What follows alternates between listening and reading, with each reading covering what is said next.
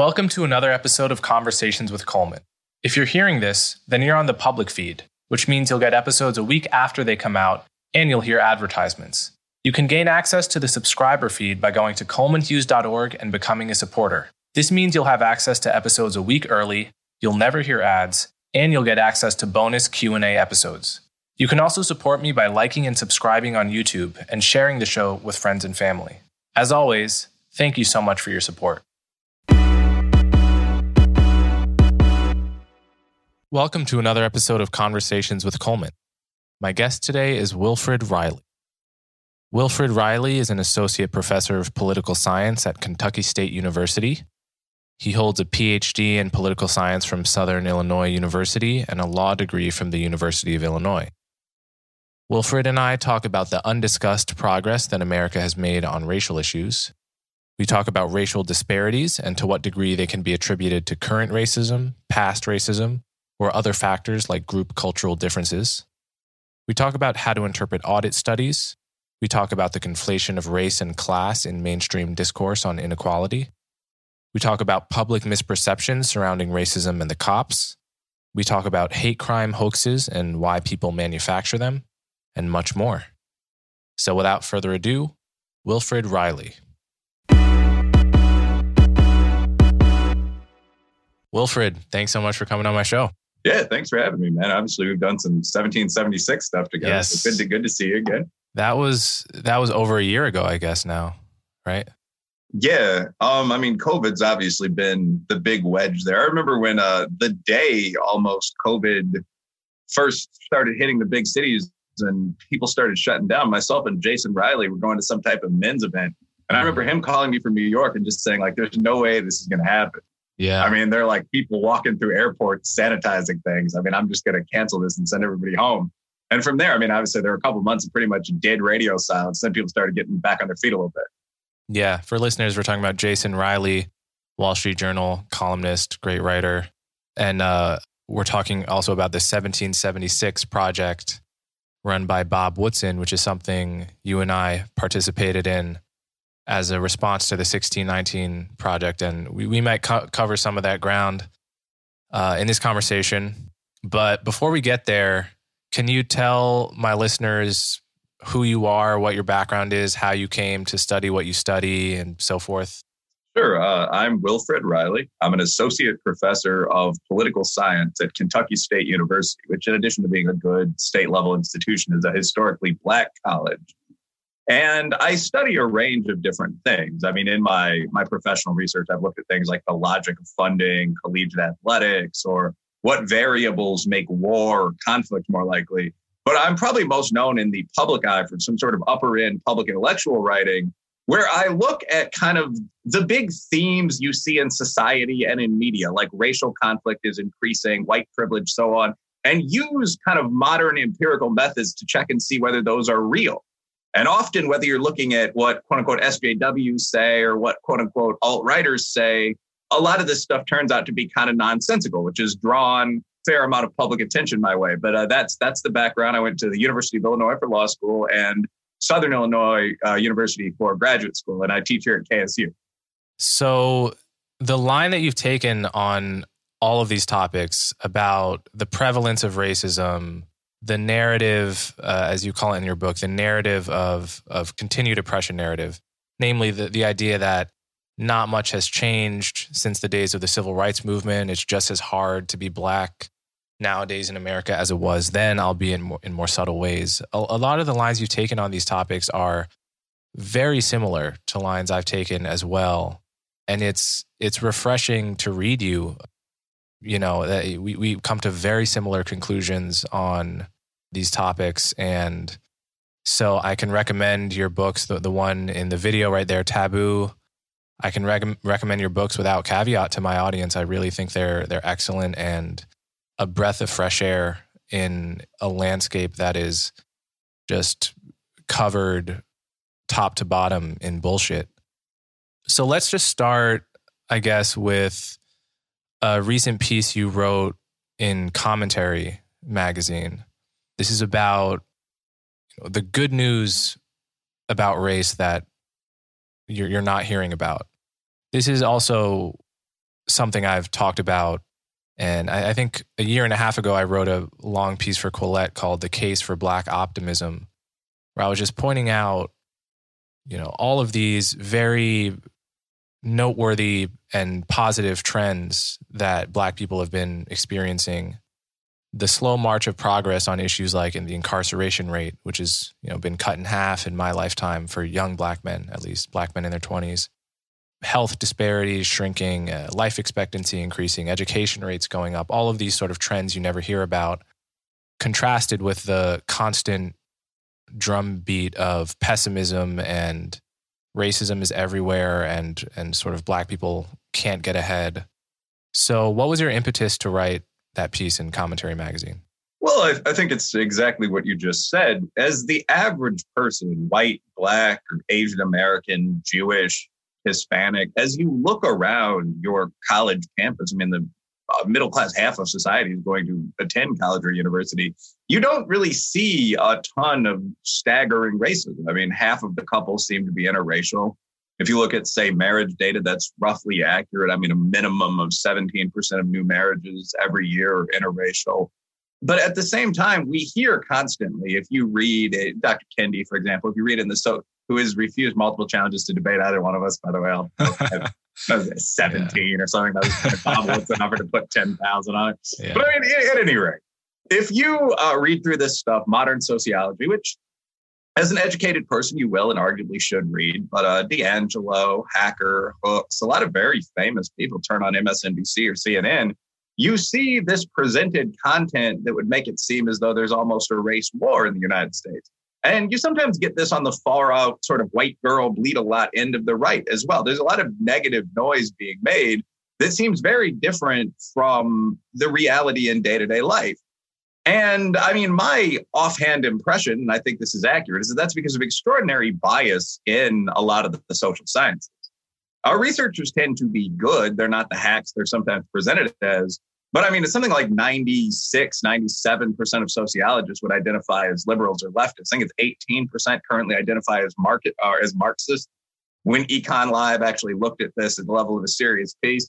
So there's consistent focus on this one thing that is true, which is that in certain fields of American life, you can still find residual racism. If you look at the housing market, for example, it's about 8%. So if you're a young upper middle class Black guy and you apply for 10 apartments, you're likely to be rejected for one of them, whereas your white friend might be rejected for none of them. We do find this sort of thing. But the emphasis only on that seems really kind of unidirectional. And I think that's because of the preferences people in that space have. So for the commentary article, I decided to look at race relations in general. So first, I opened by admitting this. I'm a Black man. I'd identify as pro-Black to the extent this is something I think about at length. But I mentioned some of the evidence of racism, that you're a bit more likely to be rejected applying for a job if you have a quote unquote very Black name. And again, 8% of people say they wouldn't vote for a qualified same party Black candidate for president. I don't deny any of this. I look at some of the housing studies. But then I point out the obvious flip side of the coin, which is that, since 1954, segregation, at least in major spaces like education, has been against the law. Since 1964, almost all racial discrimination, not serving someone at your barbecue restaurant, Black or white, has been civilly and in many cases criminally illegal.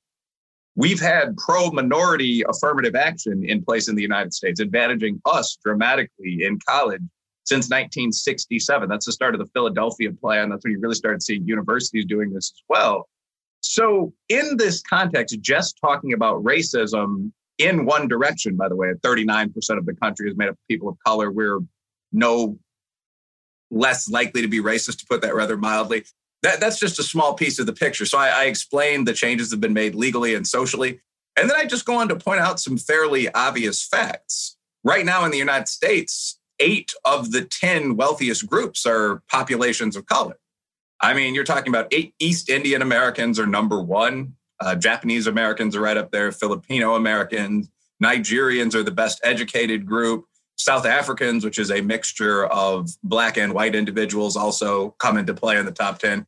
So I say that while we discuss racism, while we should be open about this, the reality is that racism has been formally illegal for something like 60 years. And the most successful groups in the country, I didn't even mention Jewish Americans, Arab Americans, tend to be minority populations, not infrequently Black or Asian populations. And the reason for this last sentence becomes a little clearer when you just sort of look at the data. If you adjust for basic things that differ between racial groups, like median age, the region where people live, Asians are less likely to live in sort of that rural South. Black people are more likely. Test scores, which honestly, obviously predict where you're going to go to college, the kind of income you're going to have. If you're looking at the same Black guy and the same white guy, you're going to see very, very similar outcomes in life. The gap in income there is about 1%, maybe 2%. If you look at June O'Neill and the economists that have looked at this. And that, again, shouldn't be all that surprising because out and out racial discrimination has been illegal for half of a century. So that's the point of the piece. This problem exists, but this solution has also been in place for decades and is working pretty well. There's no reason for despair. So what one is supposed to think about what you said is that you're now trafficking in the model minority myth, right? You're using the fact that Nigerians and East Asians and Indians, a select cream of the crop from those countries, come here and do very well as a reason to look at Black Americans descended from slavery and say, well, why can't you just be more like them? When the experience is of historical oppression is not analogous to the experience of immigration, and furthermore, the sort of the immigration selection problem, means that the sample of immigrants is sort of the sort of immigrant pluck that they have makes it disanalogous for analysis in an American context. So how do you address that criticism? Well, that point, I mean, it's an intelligently made point, especially as you summarized it, but that shouldn't matter at all, right? If the argument the argument of, say, a Kendi or a D'Angelo is very simple. It is that all gaps between groups must be due to racism. Kendi has said this very explicitly in an in-depth major interview with Fox, for example. The argument is that the only two things that can explain large gaps in, for example, SAT score between population groups at that level are, one, genetic inferiority, which he, and for that matter, I, refuse to consider, or racism. Whether or not we can identify it, there has to be some subtle hidden prejudice in the test, or the emotional impact of past slavery and the scarification that came from that makes it impossible for us to take the test. There has to be some kind of prejudice imbued there that explains any gap. And now we have a direct test of that thesis because we have large Asian and Black communities coming to the United States, Nigerians, Ghanaians, Japanese Americans, Korean Americans, Filipino Americans. And if this is true, if there has to be such hidden racism that it causes all of these gaps here stateside, we would expect this to strike these people no matter what their background is. I mean, I remember reading a biography of the great diplomat Ralph Bunche, and in the 1940s, he still had to sit on the back of the bus and had a very low income. That is that extreme, pervasive racism. So if the argument is that still continuing, it's just subtle, you would expect all these groups to fail. What we instead see is that every group I just mentioned not only outperforms Blacks, which could possibly be justified by what you just said, but outperforms whites. And again, what we find is that if you look at these very basic predictor variables, like, I don't like using the term IQ for this because so much of it is cultural, but like test score, SAT score, GRE score, where people live, which explains a fair amount of the Asian-white gap. I'm certainly not saying Asians are superior to Blacks or whites, but if you look at these predictors, do you choose to move to a city where there are jobs, where you have a good chance of success? The age thing is one of those things that's so obvious, so non-controversial, and never discussed. The most common age, the modal average for a Black person in the USA is 27. For a white person, it's 58. For a Hispanic person, it's 11. Now, again, that's the most common. That's not the median average. It's a little different. But if you don't think that's going to affect crime rates, who the pro athletes are, certainly if you expand into baseball and soccer and so on, incomes, you're a fool. I mean, that's obviously going to be a major predictor. So when you adjust for all this stuff, you find the gaps are on the order of 1%. And I personally think that 1%, which can go up to 4, by the way, in some field, that probably is the actual residual for racism. I mean, if you adjust for test score, where people live, a number of other things, study culture, express level of motivation, you actually find that whites earn a little more than exactly identical Asians. So a 2% gap like that might be due to racial prejudice. But taking, as I often say, a 27-year-old brother from Mississippi with a solid 980 SAT and comparing him to a 50-year-old Jewish American guy from New York who got a 1200 back in his day and saying, well, the black guy earns a little less money, that's absolutely meaningless. And people in social science have to know this to some extent. I mean, the methods I just broke down are pretty simple. They're how you or I would start a paper. There are people out there on both sides of the debate that are even better. So when you see people presenting this univariate, raw kind of data, I mean, I at least think that you kind of know what's going on. There's a reason that this is being done this way.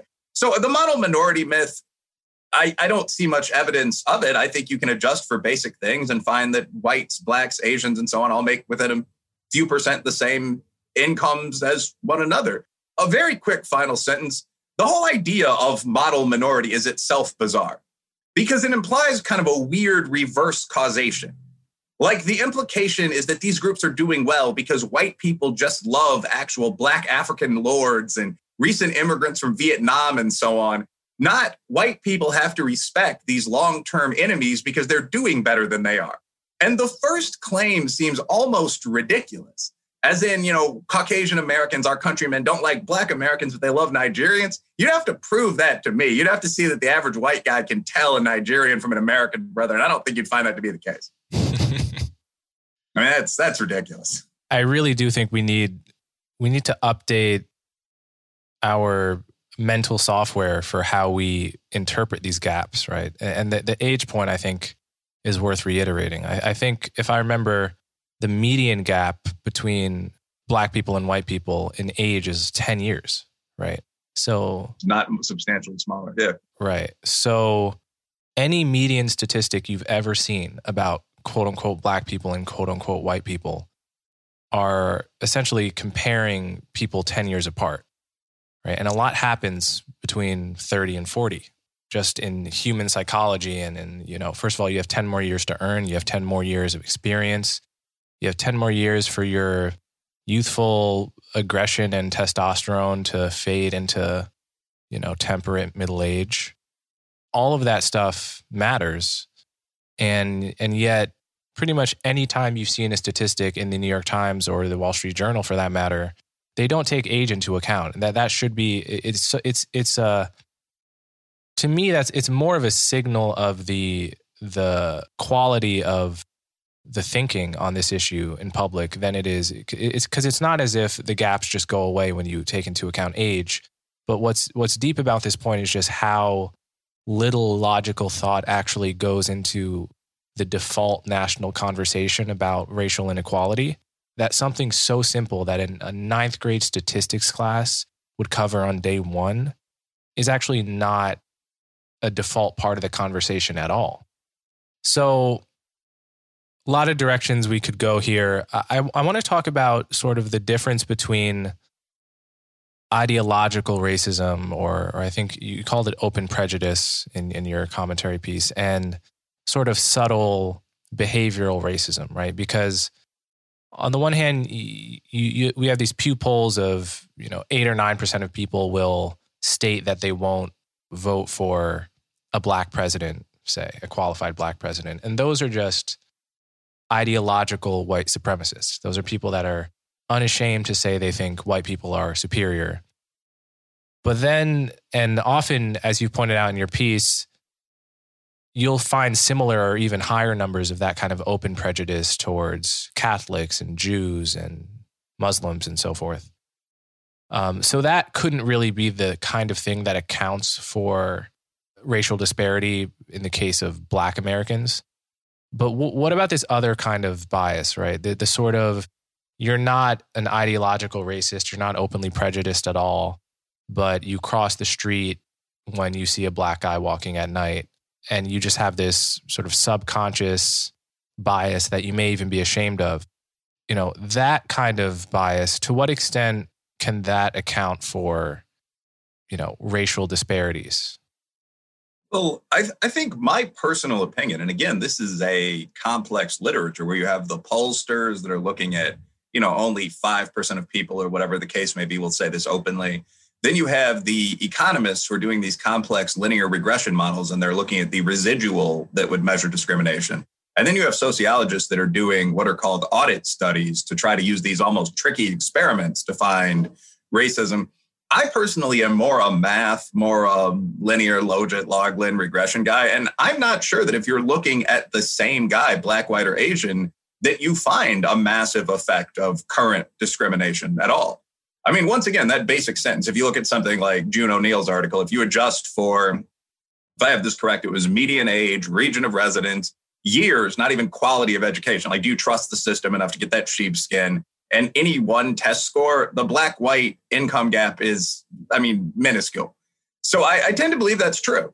I mean, on the one hand, there is the hidden residual racism that we'll talk about next. On the other hand, if we're being blunt, affirmative action's been in place since 1967, and 36% of businesses are owned either by minorities or minorities and women combined as a category. So, there's no inherent reason to suspect that a black or Asian guy from a middle-class family would be at a huge disadvantage in 2021 relative to a white guy from a middle-class family. What I see is that certain groups, we're talking about Southern blacks, in particular, natives, Appalachians, more people in certain categories are poor because of past genuine abuse. And it would be simply callous to deny that. Like, that's where a lot of that impact comes in. That if you look at states that have a lot of African Americans, or for that matter, a lot of, formerly oppressed Southern quote unquote hillbillies, you have low income areas, we're talking Mississippi, Arkansas. So I can't imagine you'd have the same chance to succeed coming from the Delta, whatever your skin color, that you would, again, coming from the northern part of the East Coast. So that is a holdover of our country's unfortunate history. But you're taking the same guy, 11, 20 SAT engineering student from Michigan Tech. I'm not sure subtle racism has all that much of an impact, because the guy who would be facing the subtle racism is also going to benefit from the minority set-asides that exist from that very powerful black business community. Just look up black business directory someday. I've done it in my business. Affirmative action, possibly, depending on what institution they choose to attend. So I personally, again, don't think that once you adjust for the variables that would come into play and look at the residual, you're seeing a very large gap here. But obviously there are the audit studies, just being honest to, the honorable opposition, that do find a fair amount of residual bias. So, for example, you could put black as versus white names on a resume and submit that to a series of companies and see whether having a black name resulted in a lower rate of callback. And very famously, two sociologists, Bertrand and Melanchthon, if I have that correct, did this back in 2004.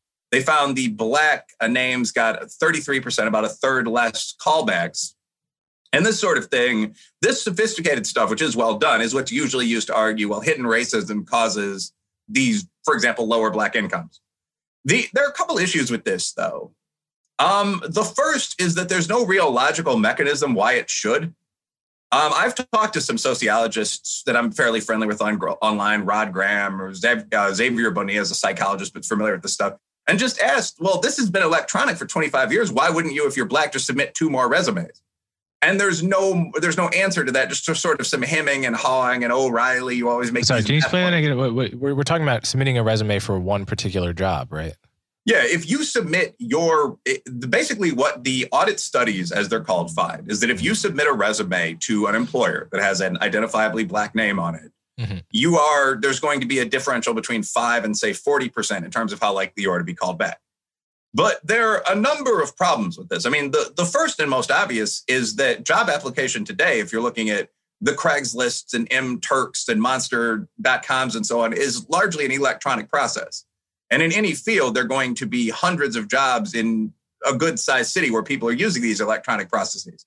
So, simply showing that you are 15% less likely to be called back doesn't necessarily mean that that causes a gap in income, because you could simply choose to apply, for example, to more jobs. Or if you felt it likely that this would occur, you could just put your first initial and your last name on your resume, as in fact many black professionals do, adjusting for racism, whether or not it's there. And you can really unpack this if you're interested in it. I mean, one other question would be, do identifiably Black names indicate race or do they indicate class? Yeah, I think that's a very key point. I mean, one thing that is really important to think about with the audit studies is that most Black people don't have identifiably Black names, right? I think that's true to say, the majority.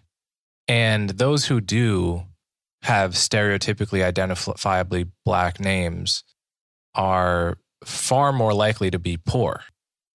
And so in a way, the whole finding of this literature is another case of us talking about race when we could be talking about class, right? Like the whole audit study, it simply doesn't affect me or most Black people that I would have grown up with in suburban New Jersey, whereas there's a lot of middle-class Black people, very, many of whom, perhaps the majority of whom, don't have identifiably Black names.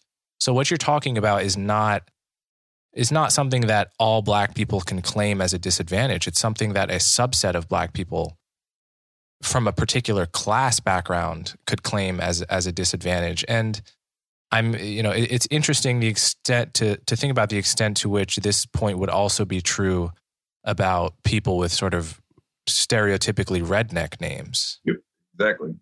And then the other point about this is, and I don't know, you probably know more about this, but I've seen at least one or two audit studies where people with identifiably Chinese names also got fewer callbacks on the order of Black names. Were those studies flukes, or does that tend to happen?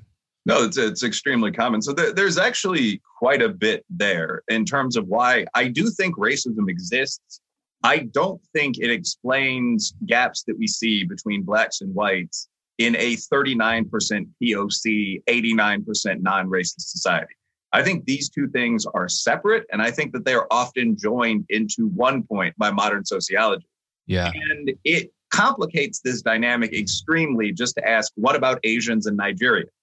Again, no white bigot can tell a West Indian guy from a Black American guy. The $20,000 gap in incomes there has to be due to something else. And almost the point of my recent research was kind of digging out what that is. And I think people like Tom Sowell and Pass, The Economist, and so on, have already given us a lot of help in figuring out what that might be. So, I mean, with these audit studies, point one is the first thing you said. The class and race literature actually is pretty interesting. Like, there's another study by two guys named Darolia and Kodal, who decided to totally get rid of the class issue by using identifiably minority last names, Jefferson or Lopez, Hernandez, and then just neutral first names. Chloe was one, I think Bria was one of them, Carlos, and seeing how, I don't know about Bria, but just sort of standard names and then very identifiably ethnic last names, and sending these to employers on resumes and seeing if there's any difference in hiring. And there wasn't at all. Like, Carlos Hernandez isn't in any hiring disadvantage as versus a white guy whatsoever. Neither were the people with the Black names of Washington. So why is that? Well, because these are middle class names, and that's the thesis of the study. That if you call someone, and his name wasn't in the study, but Marcus Freeman or Carlos Garcia, you're a business person. People are very. I mean, all of this stuff has to do with sort of social pattern recognition, right? And people can't help but notice that the people that are named, Loquisha and all of the various stereotypical variants of those kinds of Ladasha. I knew about someone who's named Ladasha with an actual dash rather than D. Oh, that's kind of cool, actually. Yeah. But so the parents who give their kids those kinds of first names tend to come from very poor hood backgrounds, right? And analogously, with white Americans, there are certain kinds of first names that are telltale signs of coming from a sort of quote unquote white trash redneck background, whatever less offensive term one wants to use there. Appalachian American. Right. So that what you're what you're talking about there is that we are, without realizing it, we are so sensitive to the difference between giving your kid a particular kind of first name and what that probably signals about you statistically, and having the last name that signals that you're just in general a minority. People are sensitive to all of these social and cultural differences, and that ends up doing a few things, namely punishing people from lower class backgrounds who, by no fault of their own, sort of have the cues of being a person that might be a problem, even if they're totally not a problem, and having to suffer that prejudice throughout their lives. But then also making it so that people who are minorities, but not at all from those backgrounds, might feel as if they are also being hampered by prejudice that they're not actually experiencing. So I think that we should talk about the cops. This is actually the first chapter of your book, and I think you rightly point out that this is the center of the bullseye of the narrative of continuing oppression, namely that it's dangerous to be a black man in particular in America when it comes to the cops. This is a complicated issue. There's lots of facets to it. But let's just start out with your view of what the dominant narrative is right now and your view of the biggest flaws in that narrative. Well, I mean, I think that in terms of talking about, like, I mean, I teach at State U. You worked for a major think tank, although you're doing your thing in business. I mean, I don't think a lot of the things we're saying are opinions so much as they're, you know, a couple of guys from that scholarly perspective looking at the research. A lot of this is just factual. What I think the dominant narrative is that there's a near race war between blacks and whites, and the cops are out there murdering black men. And the reason I think this is when people like E. Kaufman, the political scientist, or Skeptic Research Center survey young brothers and others, I mean, African Americans and white students friendly with African Americans and so on, what they find is that people believe incredible things about the police.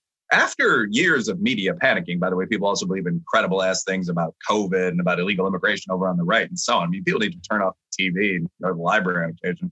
But the police thing is specifically relevant to what I do. Skeptic Research Center did a large end study, hundreds, if not thousands of people, and they found that among people who identify as very liberal, or I mean, the term for that would be leftist, I believe 35% of them believe the number of unarmed young black men killed by police in a typical year was about 1,000. Another 15%, you might correct this, believed it was about 10,000, and 7% believed it was more than that. I actually wrote down one of the stats here that this one is about mainstream liberals, which is to me even more concerning. So you have it, according to Skeptic, that 27% of mainstream liberals believe about 1,000 unarmed black people are shot by the cops in a given year. Right. And so that's a quarter of mainstream liberals are off by a factor of like at least 50. Yeah, 2 orders of magnitude. It's usually around 9 to 17. I mean, that's an unbelievable statistic. Yeah, and that just gives you a sense of, so anyway, continue. No, it's basically, I think that's what the mainstream narrative is, that if you look at leftists, 35% of them, if you look at liberals, 25% of them, believe that 1,000 to 10,000 unarmed brothers are murdered every year by the police. That is the narrative. The reality is that we can debate whether the tiny discrepancy between black and white shooting victims due to racism or a crime rate still higher, although we both know it's increasing. That at least is an academic debate. But this initial belief is just nonsensical. The total number of unarmed black men that were killed by police officers last year was 18, according to the Washington Post. I think maybe 11 of those officers, although you could easily bet my numbers here, were Caucasian. So, I mean, if you think that number is 10,000 and it's 10, I mean, you're talking about 3 order of magnitude. Or 1,000 rather. Yeah. Yeah. Or do some people, I guess, some of the very liberals think it's 10,000, right? Yeah, they had 22% of it. It's not a small number, but I mean, and that's just the standard leftist political view category, very, very liberal identified. But yeah, I mean, just 1,000, it's 2 orders of magnitude up. So I think that there's a real question here about why people are off by let's say 1 to 3 orders of magnitude when it comes to the number of people, and specifically of innocent Black men that are killed by police. And the obvious explanation is the unending media narrative about this, where cases that involve, in many cases, frankly, a fairly unsympathetic in the legal sense victim like Jacob Blake, Michael Brown, Ma'Khia Bryant, although it's tragic whenever a minor loses their life, these are thrust into the public eye over and over again. There's about 1 a week because that's the rate at which this happens, 1 every couple of weeks. And I think most people feel, well, they can't be exploiting every single one of these. This must just be the tip of a very large iceberg. And that's where you get these figures existing in people's minds, like 1,000 or more. In reality, we've just gone through the unarmed figure. The total number of people. It's the whole iceberg. I mean, they're showing you the whole iceberg. Every single chip of ice. Showing you almost zero of the cases in which similar things happen to white people. It's the combination of those two things, right? Yeah, it really is a striking pattern. I mean, so in a typical year, the total number of people killed by police, this includes people armed with semi-automatic rifles, what some would call assault rifles, foot-long knives. This includes people trying to hit cops with a vehicle, an Escalade, a Suburban, a Giant. I mean, so every single police shooting death in a typical year comes to about 1,000. It was 1,021 last year. Of those cases, perhaps 200 to 250, 250 would probably be more accurate, will include people that are identified as African American. I mean, logically, that means, except for a small number of un-ID'd cases, that 70 to 75% of these cases involve Caucasian, whites, or Hispanics. When I speak to small audiences like men's groups or local political events, I'll always ask people, can you name one victim of such a shooting? And almost no one can. Every so often, with the working class white audience, you'll get one, Dylan Noble or Mr. Tempa, something like that. But again, the reality is that this isn't an isolated number of cases in addition to the Black genocide. It's 75% of all the cases that are intentionally not magnified by the mainstream media. And that's an extraordinarily major problem that no one discusses. The only real question of even potential racism here is, okay, Black people make up 14 or whatever percent of the country. 23% is 9, 10 percentage points higher, 24%. Why are we overrepresented? That at least is a valid question. But again, this gets back to the things that we're talking about. Like if you adjust for age and class, most Black and white gaps close. So because we're a younger, more working class population, we have a higher crime rate. Nationally, it's more than twice the white crime rate if you look at victim-reported violent crime. So if you adjust for the rate at which Black people encounter the police, the gap in terms of the rate at which we get shot by the police totally vanishes. The only even potential admixture of racism there is whether the rate at which we encounter the police is like 0.1% higher than it should be, given the difference in crime rate. And we can have that conversation, but that's not what you're seeing on the news. What you're seeing on the news is these flashing headlines like another one dead, blood in the streets continues, because that's how the news do. And in this case, it's a real disservice that's causing problems for American race relations, all banter aside. Yeah. I think there's one aspect to this that's worth saying, which is I tend to be very skeptical, as you are, of claims that cops pull the trigger on a Black suspect where they wouldn't on a white suspect, especially now when you look at the incentives of doing so, right? Does the average cop want to absolutely destroy his or her life by pulling the trigger on a Black suspect unless they feel that their life is incredibly at risk, right? No cop wants to become the next Derek Chauvin. On the other hand, I'm less skeptical of claims that Black people in general are more likely to be harassed by the police, for instance, and otherwise, nettled, because there the incentives are very different, right? The cop is not going to ruin his life by giving a Black guy a hard time and that's an area where claims of racial bias are much more plausible, racial profiling, for instance. And I think part of the reason people are, at least a subset of people, perhaps not the sort of the people polled by Skeptic that are completely confused about this, but definitely a subset of Black people are open to this narrative about, genocide because it expresses the frustration they've experienced from, say, being pulled over too many times by the cops where their white friends aren't, or something like that. Or, being a black person that grew up in a particular neighborhood during stop and frisk, say, and you just get this overwhelming feeling of frustration towards the cops that are constantly harassing you and so forth. And so it becomes a proxy. The issue of killing becomes a proxy for the issue of non-life-threatening harassment. So how do you view just the issue, not of killings, but of racial bias in policing in other ways? I think there might be some of that, but this gets into an issue I have with a lot of the Black discourse in the USA, which is kind of this narrative of they're doing to us, where you hear, like I play basketball, I have a barber to get this beautiful smooth head. I mean, although I did this myself today, it's not the hardest haircut. But anyway, I mean, just going down the line, I'm in a lot of male environments, some like golf are integrated, some like hoops are mostly Black. I've heard a lot of Black men talk. And this is one of the things that you often hear, like, look at this neighborhood, it's run down, look what they give us. And, looking around, I do lean a little right. And I very often think, this has been a middle-class Black neighborhood for 60 years. If you have a problem with this, it might be time for us to fix some of it. I'm available to help, blacktop this parking lot in a month. So this is the same sort of thing. Like the police unprovokedly are attacking us in Black and Hispanic communities. That's not how that works. So since at least the late 1980s, most police departments have used the CompStat model of policing, or an enhanced, more cyber-based version of the CompStat model of policing, where you could use Stata or Excel or something like this. But essentially, you keep track of what are called the index crimes in your city. Murders, rapes, burglaries, you already know this. And you send officers where there are the most index crimes. And it is simply the case that minority neighborhoods in general, since at least the 60s, have had a higher crime rate.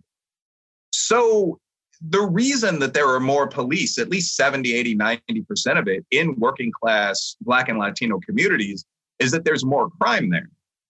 Like stop and frisk in New York was totally focused on areas where there's a lot of gun crime.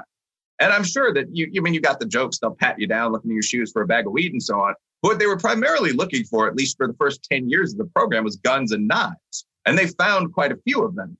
So I understand how annoying that is. I've experienced this in Chicago. I understand how annoying that is if you're a law-abiding young man, if you're a student or athlete. But the first point is that that's why the police are there. And again, if you adjust for the rate at which the independent variable occurs, the dependent variable, at least the coefficient for significance, dropped to almost nothing. I mean, in New York, when you say, well, 60% of the people stopped by the police are young men, usually of color, in working class neighborhoods, I mean, the question would become, what percentage of the criminals happen to be young men, often but not always of color, from working class neighborhoods? And I wouldn't be surprised if those figures are almost identical. Roland Fryer tried to look at this. I mean, he did a pretty good job of equalizing all of the variables and looking at what would happen to essentially the same Black as versus identical white defendant during a police stop. And what he found was that, if I recall correctly, you were about 15% more likely to be shoved or to hear profanity or something like that as a Black male than as a white male. And that kind of gels with what you were saying. I mean, we all know why the cops are there, but are they a bit more harsh, a bit more abusive? Maybe. Does that hold true even when you equalize things? Yeah, but it seems to be about this 15% difference. Then when he went up to more serious encounters, I mean, shooting, killing, for fatal shootings, he found that whites were 27.5% more likely to be shot than people of color with identical characteristics. So the reality isn't brutal abuse of either group. It's this fairly complex picture where the cops are more often in tough neighborhoods of color. They might be a little hostile, foolish sometimes, but even that gap is under 20, 25%. And then when you get up into actual acts of serious violence, shootings, I would suspect beatings, you don't see a difference, or you see a difference in the other direction. So that's the reality. And I mean, I noticed that a lot of coverage of Fryer's paper focused on that lower level conflict, saying, well, Black people are more likely to be shoved, more likely to be cuffed. Sure. But I mean, imagine the coverage had things gone the other way and we found that Black people were 30% more likely to be shot. In reality, that was a difference that more negatively affected essentially poor whites or maybe Latinos than it did Black Americans. And so you saw kind of the veil of silence descend again. So a complex picture, but I don't see the brutal abuse just of Black people. I think, it occurs to me the point you made earlier is a really important one that I want to reiterate. This is, two things can be true at once, that there is racial bias, this kind of often subconscious racial bias that Black people, and in many cases Black men, are on the receiving end of more than other groups. And at the same time, that racial bias, it's a very different thing to say that racial bias is the cause of all or most racial disparities, right? Because it's not at all obvious, and usually not at all plausible, that racial bias is such a large factor, such a large determining factor in the life path of a particular individual, that experiencing it significantly affects where you end up in life, right? There are all kinds of experiences of racial bias you can have, very, very upsetting ones, that nevertheless are not going to affect where you end up in life. And to the extent that they even contribute to that, will never approach the importance of the role of what was your family like? Did your parents read to you a lot growing up? Right? If you just think about the percentage of contribution to your life outcomes of various things, right? What's taking up that pie chart? What's taking up that pie chart is all of the sort of obvious common sense things that don't often get talked about in this conversation, right? It's like, just, did you grow up in an environment that was not chaotic?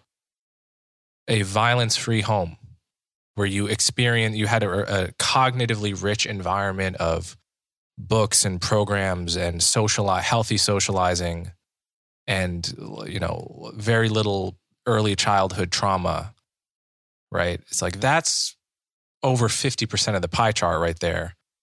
And there are huge differences in the extent to which people experience those things by race and by culture.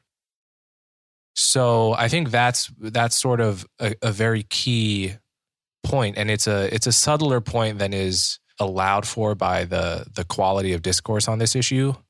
It's probably a bit of a tough point to make in 30 seconds on CNN, but it's extremely important, so it seems to me.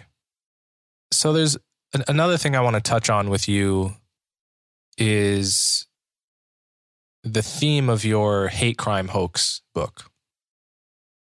So you wrote a book about the phenomenon of hate crime hoaxes, which is fascinating. I'm sure people have different stories that they can think of, but the one that occurred to me preparing for this podcast was, I had a friend who went to a music conservatory in New York, and he knew this girl who drew a swastika on her own dorm room, right? That wasn't discovered until the tape came out, until they checked the security footage or whatever.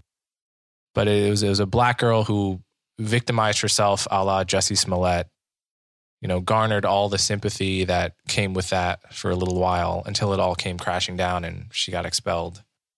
And this is a very interesting psychological phenomenon. Why do people do this? Can you talk a little bit about your impetus to write that book? Well, Hate Crime Hoax was a book that I was inspired to write by my own experiences, which were pretty similar to yours. I think most students at any reasonably elite institution have had an experience like this. But I was inspired to write it by my own experiences in the Chicago grad student community. I came back home for a period of time while I was attending grad school. My mother was very sick. And, I took the Chicago Tribune. I had a lot of friends that went to, Loyola, DePaul, UChicago, the schools in the area, because I'm a Chicagoan by background. And of course, the University of Illinois, UIC. But at any rate, within a period of about 3 years, you're talking about maybe 2012, late 2013, there were a whole series of these incidents in the city. The nightclub Velvet Ultra Lounge, which is a hipster-friendly kind of gay night hosting venue where some of my friends would dance, was burned to the ground. And these awful anti-gay slurs were written through the bar. If you Google Velvet Rope Ultra Lounge, this was a national story that occurred. There was an incident on the campus of the University of Wisconsin-Parkside where death lists of people targeted for death, quote unquote, that included all the Black students on campus were literally found tacked to trees and walls throughout the campus. There are at least several of these. A quote unquote noose was found on the campus. There was a situation at the University of Chicago where Derek Kokaleen, a young campus activist, claimed that people had hacked his Facebook, his social media, and were threatening him with death and, as I recall, anal rape. I mean, disturbing stuff. Certainly rape threats were made, according to him. Another situation at Michigan Tech. And making a long story short, all these turned out to be complete fakes. Kokaleen, as I recall, was traced using his own IP. The Wisconsin Parkside case, a Black student on campus put up the list.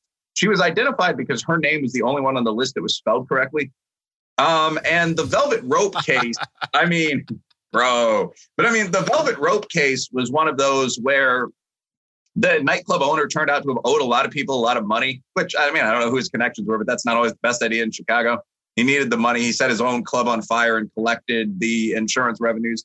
This only came to light because his boy was caught up in like a drunken driving out of state case or something ridiculous, and ended up literally snitching. He turned state's evidence. So these just tawdry stories came out of what had been all of these civil rights incidents. There's another case at Michigan Tech where a guy allegedly said he was going to shoot every Black student on campus. It turned out he said he was going to shoot every Black student on campus a smile because he was trying to ramp down racial tensions, and like his campus rival took his tweet or whatever, edited and photoshopped it, and then posted it back online. Just ugly stuff like fraternity rivalries kind of crap. And every one of them turned out to be fake. And I became curious as someone who was a Breakfast Tribune reader and had seen maybe 4 or 5 pieces on each one of these over 2 years. How often does this happen? We keep hearing about these Duke Lacrosse, Tawana Brawley sort of stories. And very often, and Agate type a little later on, we find out that it was all bullshit, Coleman.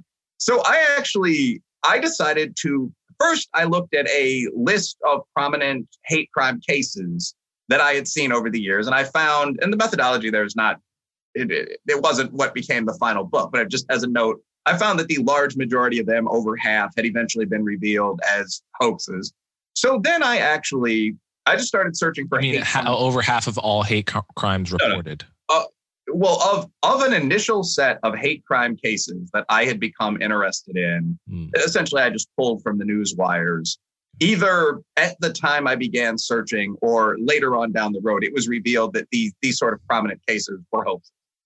This is discussed early on in Hate Crime Hoax, but that's actually not the main theme of the book. The main theme of the book is that I set up to do some independent research. And so I used, Google Scholar, JSTOR. I searched terms like hate crime hoax, narrative collapse, hate crime collapse. And within a fairly short period of time, I had pulled together a set of 409 of these revealed hoax cases, which were concentrated mostly, not entirely, in the 5 years around the period where I was researching. And that, by the way, that data set still exists. Anyone to watch the program can request it from me. It's now up to 630 or so case studies that include more than 1,000 individual cases. And what makes this notable, I'm not saying the majority of hate crimes, if you're talking about like fights motivated by race, this sort of low-level stuff, are hoaxes at all. But there are less than 7,000 FBI reported hate crimes in a typical year.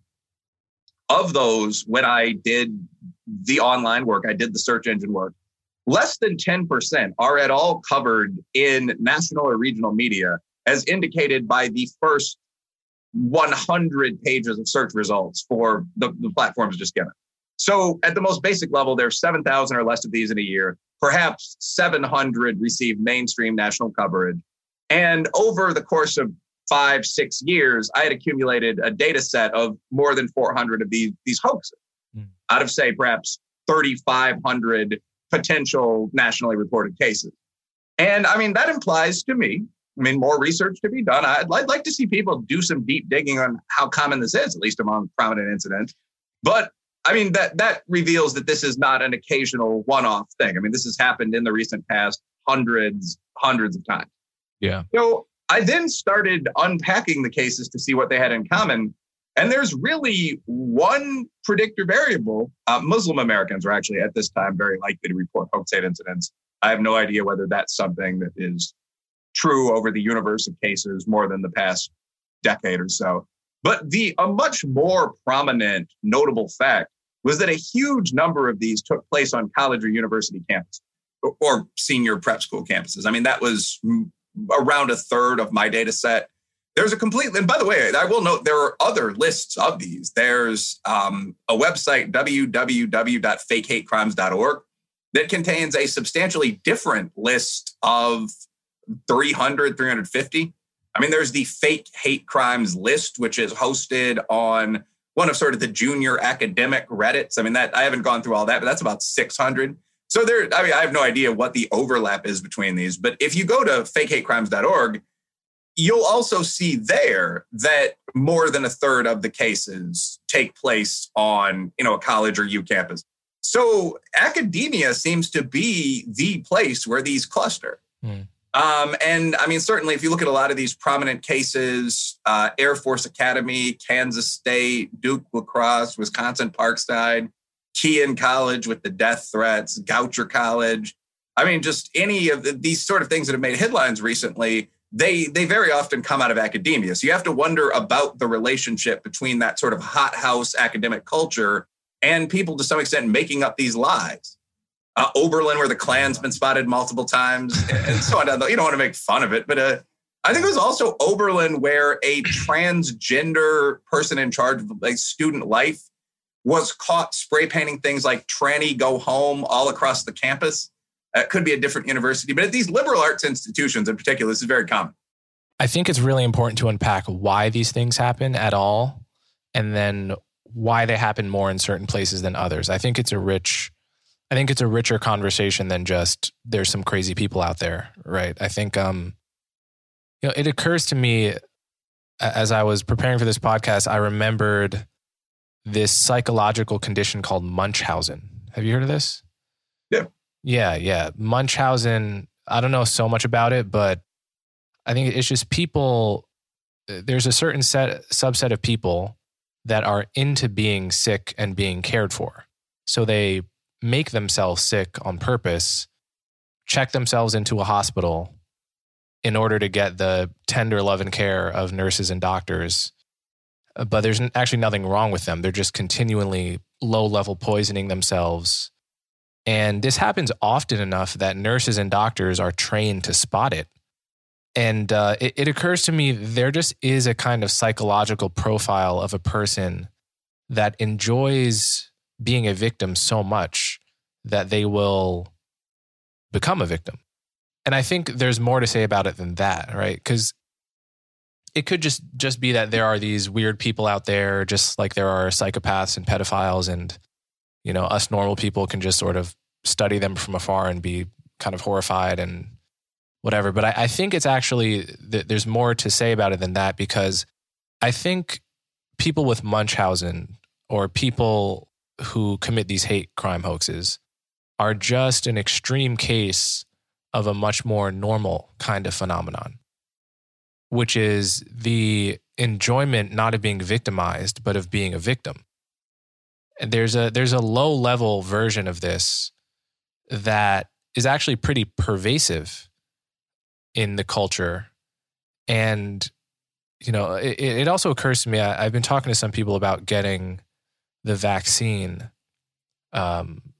And a few different people have agreed that there was something pleasurable about being sick from the vaccine, right?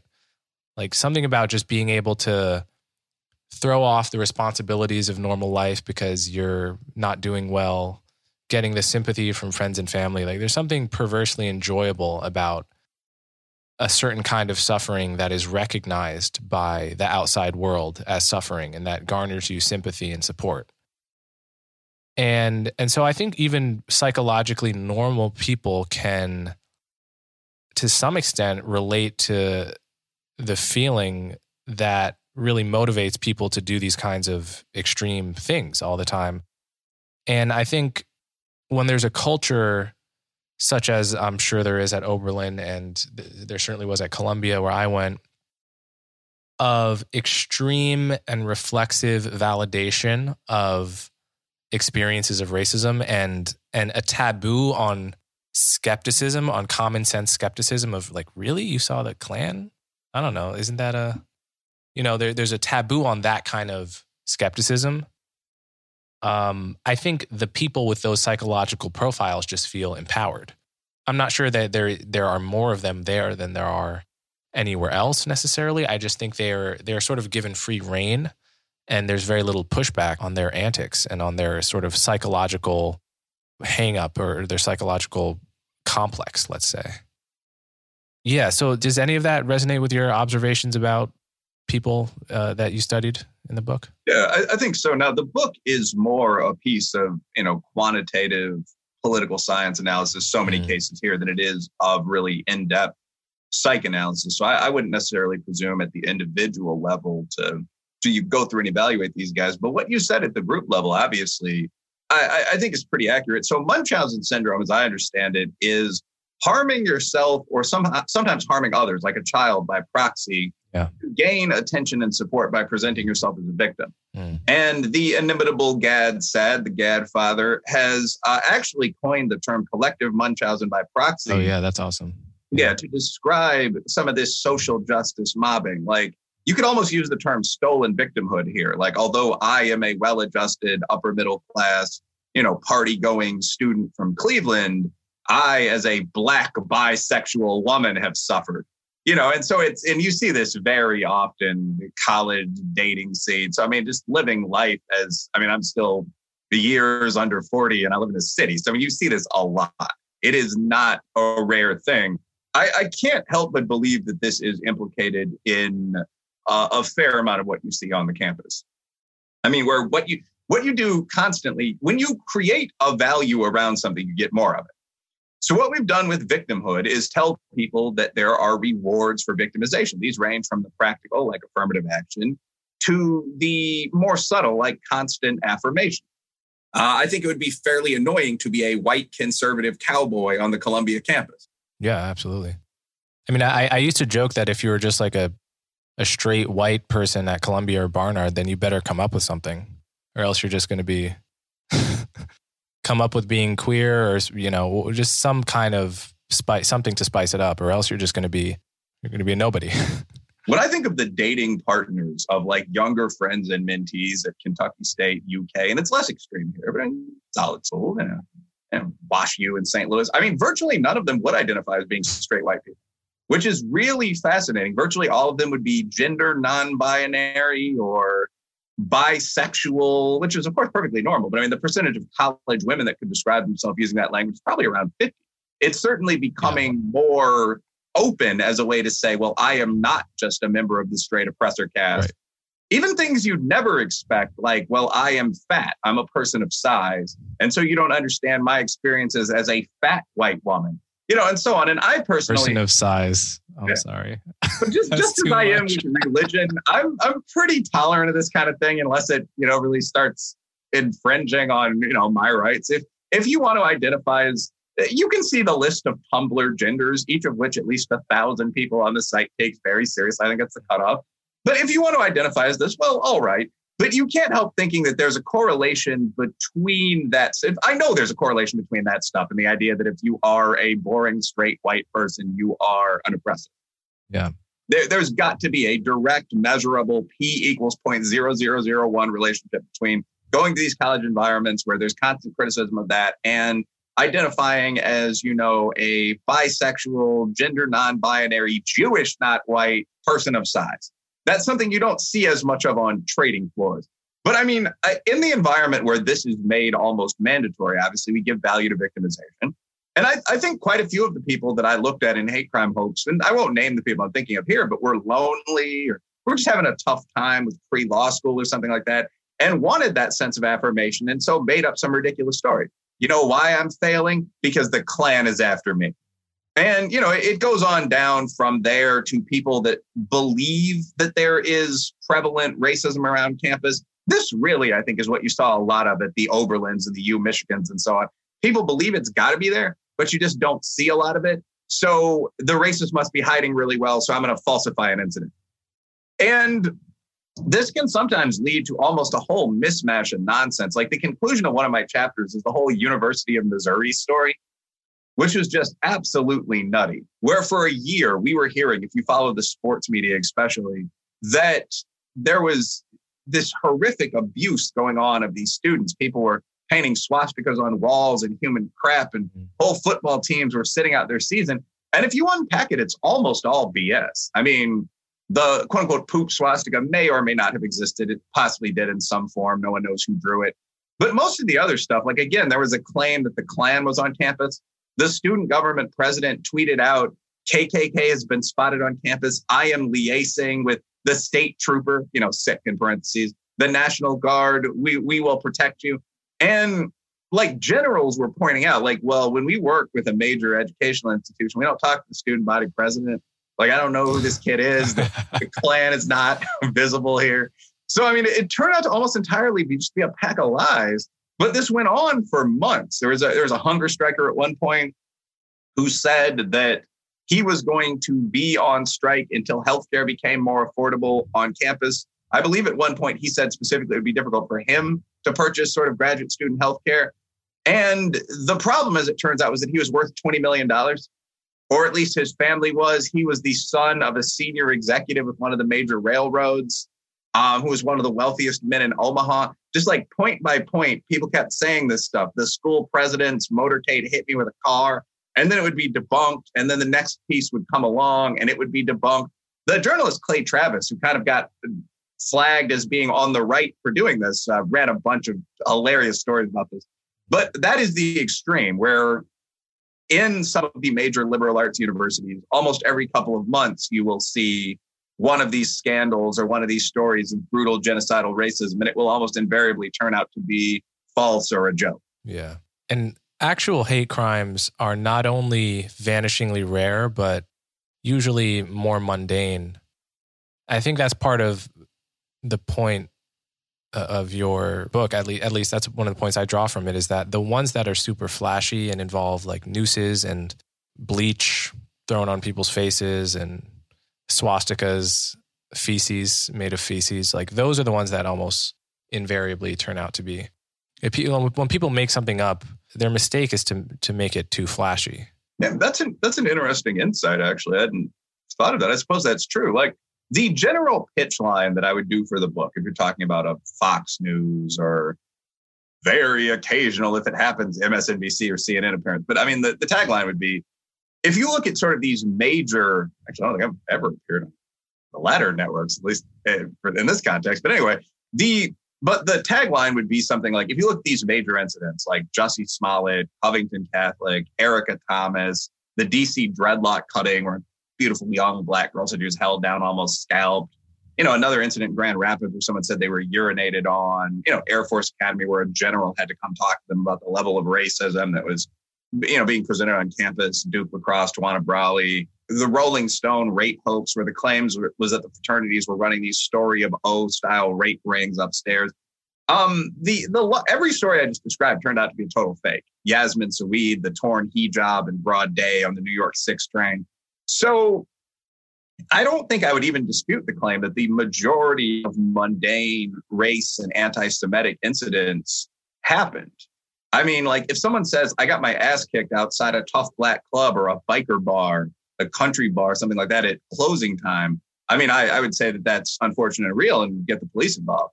I mean, but ironically, one of the signs of a fake hate incident is the invocation of kind of the old wars of the past between blacks, whites, natives, this sort of symbology that no one uses in the urban upper middle class at all. Right. Like, how many members of the Klan are there? Right. A couple thousand, I think, at most now. Yeah. And how many live within driving distance, right. Oberlin College, and would just be able to walk by the sizable campus police station? I mean, it's really the alt-right is the much bigger thing nowadays, but the Klan is still so much in our historical memory that I think people who make things up, as you say, they reach for those old, tried and true symbols of hatred.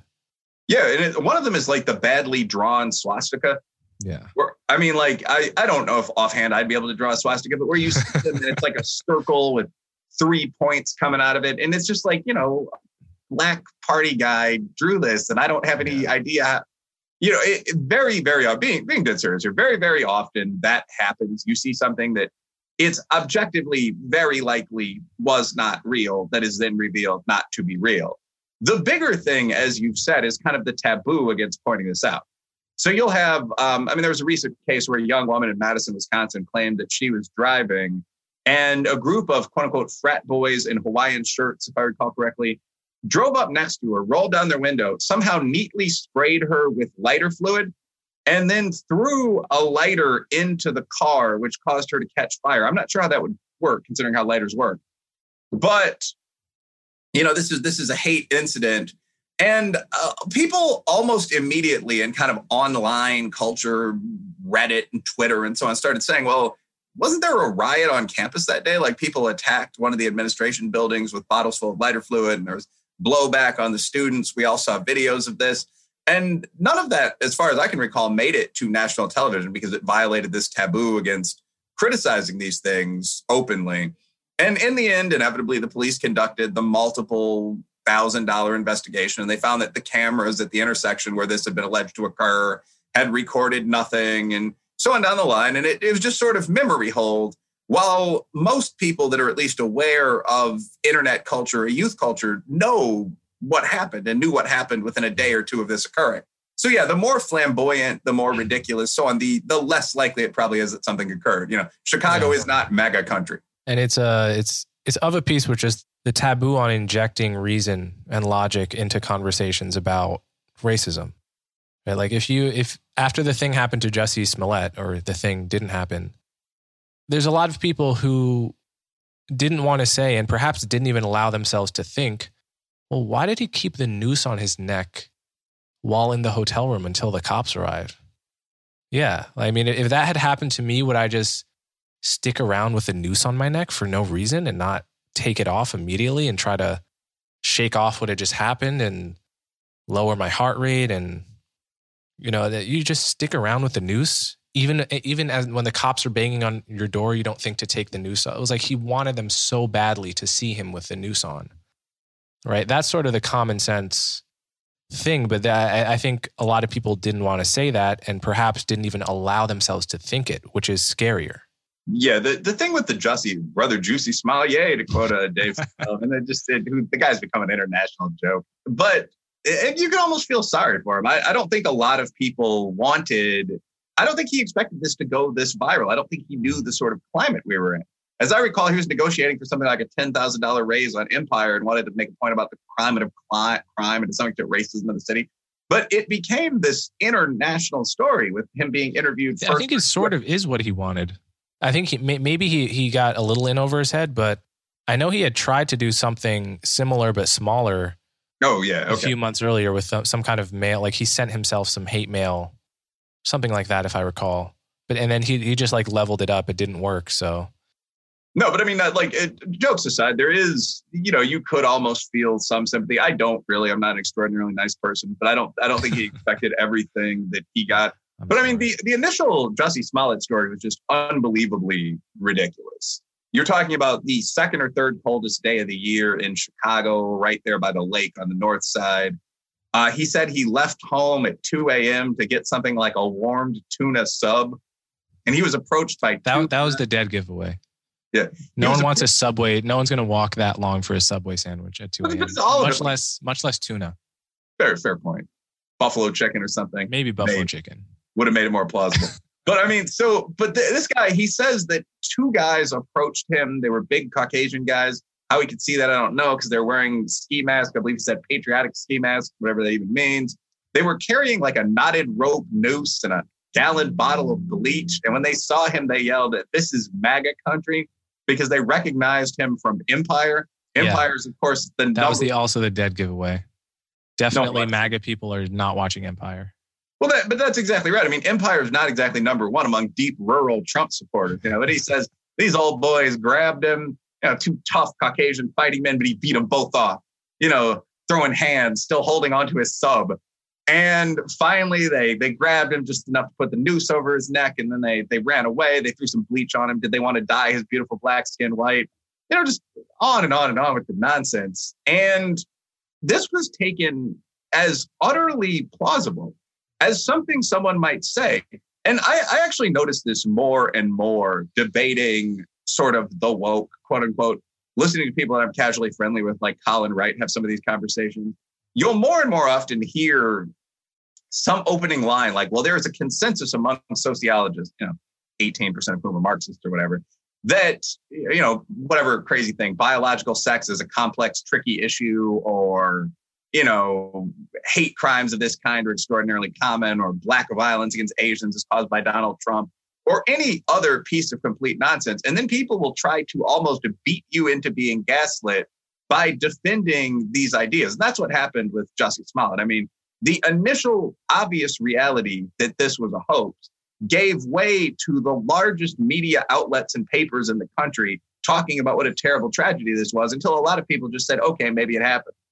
And then, of course, as the line in the book, hate crime hoax, and then it occurred, then the inevitable happened. They found the Nigerian brothers. The whole thing was hilarious. But they found these two big, buff Nigerian guys he worked out with who had actually committed the attack, who confessed. It turns out Jussie paid by check, and so that's where it is. And again, that's just sort of slid off the radar screen, aside from comedians making jokes.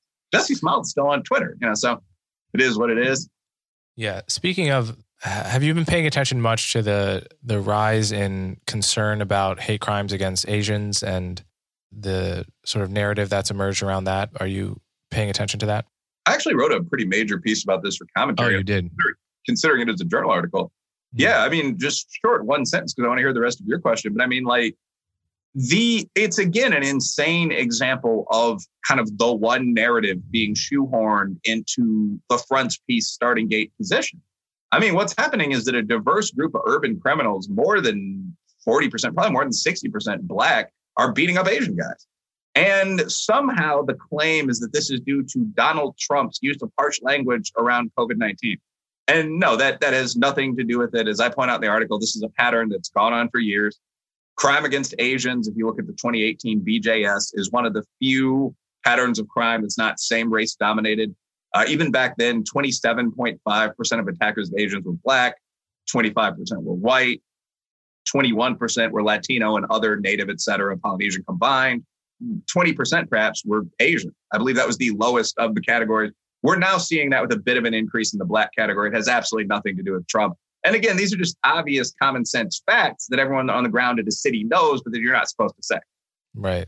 And there's a long history of tension between especially Asian store owners in low-income Black communities seen to be exploiting the community and seeming foreign to the residents there. There's a kind of natural tension. And that goes back decades, right? The Crown Heights riot and so forth. But, is it clear that even hate crimes in 2021 are increasing against Asians yet? Do we know that yet? I mean, because I know there seemed to be an increase last year or early last year, but it seems like the narrative has emerged without the facts necessarily being reflective of it yet. Yeah, the narrative around Donald Trump inspiring hood Black and, for that matter, hood white attackers of Asians is just nonsense. It's totally non-factually supported. I'll say that openly on major podcasts. It's not real. I mean, the 2020, the most recent hate crime data in good coherent form really isn't out yet. But again, in the most recent year on record, we saw, I believe it was 205 hate crimes against Asians. And again, a diverse range of perpetrators. I believe Blacks were over 20%. I would have to recheck the data. More than 40% of the people weren't identified by race. Shadow in the night swings a punch. A solid number, 40% perhaps, were Caucasian. But it was the same pattern of a multicultural group of thugs. I mean, and I will note there are a lot of white criminals. I mean, the Black crime rate's still measurably higher than the white crime rate. But in a lot of these cities out on the West Coast, I mean, you'd have no shortage of anything from Filipino to Syrian American guys that might fight you. So it's not just that it's Black, although it's very heavily Black, but it's just people in cities during a year when crime spiked committing robberies. The idea that these guys are, to almost go back to Jussie Smollett, wearing MAGA hats and are somehow remembering some quote from Trump. Trump's been off the internet for 100 days. There's no factual support for that whatsoever. The other thing to note about hate crimes is that correct me if I'm wrong, don't Jews usually top the list every year of reported hate crimes to the FBI? Yeah, now this is a great way of closing the circle almost to the start of the conversation, because one of the points you made in passing that I didn't really address appropriately was this distinction between racism occurring and racism causing outcomes. We both agreed on that. But one obvious metric that's almost never discussed is the fact that you can bring groups other than blacks and whites into these analyses. So you made the point that audit studies, in fact, often show more discrimination against Chinese applicants, people with what are considered exotic names, Wan Gun Shu, for example, than they do against blacks or probably working class whites, most other groups here. But immigrant Chinese and Japanese Americans are one of the richest populations of the country. So again, there's no XY causal link there at all, because you can just press apply again and go down to the next job. So the same thing here. I mean, yes, of course, there are hate crimes against blacks, hate crimes against whites. But every year, the two groups that dominate these hate crime stats on a per capita basis are Asians, certainly if you throw in Middle Easterners in that category, at least recently, and Jews every year. Every year, based on the size of the Jewish population, Jews are the largest or one of the largest victim groups for hate crimes in this country. They're attacked by whites. They're attacked by blacks. And in fact, that's what you see with a lot of these small, successful communities. You see attacks by quote unquote hood brothers. You see attacks by quote unquote redneck whites, recent immigrants from virtually anywhere. I mean, obviously there are Hispanic gangs as well. All of those people are likely to target you if you live in a big, diverse city and you own a successful small store. So that's been a problem for Jews forever, and it's a problem for Asian Americans today. And it has been since at least the 90s, if you're familiar with your West Coast rap. Yeah, so I got to let you go, but this has been a great conversation, Wilfred. Before you go, can you tell my audience where to find your work? Yeah, I'm extremely wired in. If you just Google Wilfred Reilly, you'll find my website should have launched. You'll have Twitter, Facebook, if you use one of the older platforms, my university website, so on down the line. And my book, both Taboo and Hate Crime Hoax, are not esoteric academic books. They've both cracked the top 100 globally on Amazon. They're very easy to find on that platform. For that matter, if you message me on Twitter, I'll send you a signed copy of it. I might charge you for it. But just get in touch. Look forward to talking to people. All right. Thanks so much, Wilfred. Thanks, Coleman. Good talking to you. If you appreciate the work I do, the best ways to support me are to subscribe directly through my website, colemanhughes.org, and to subscribe to my YouTube channel so you'll never miss my new content. As always, thanks for your support.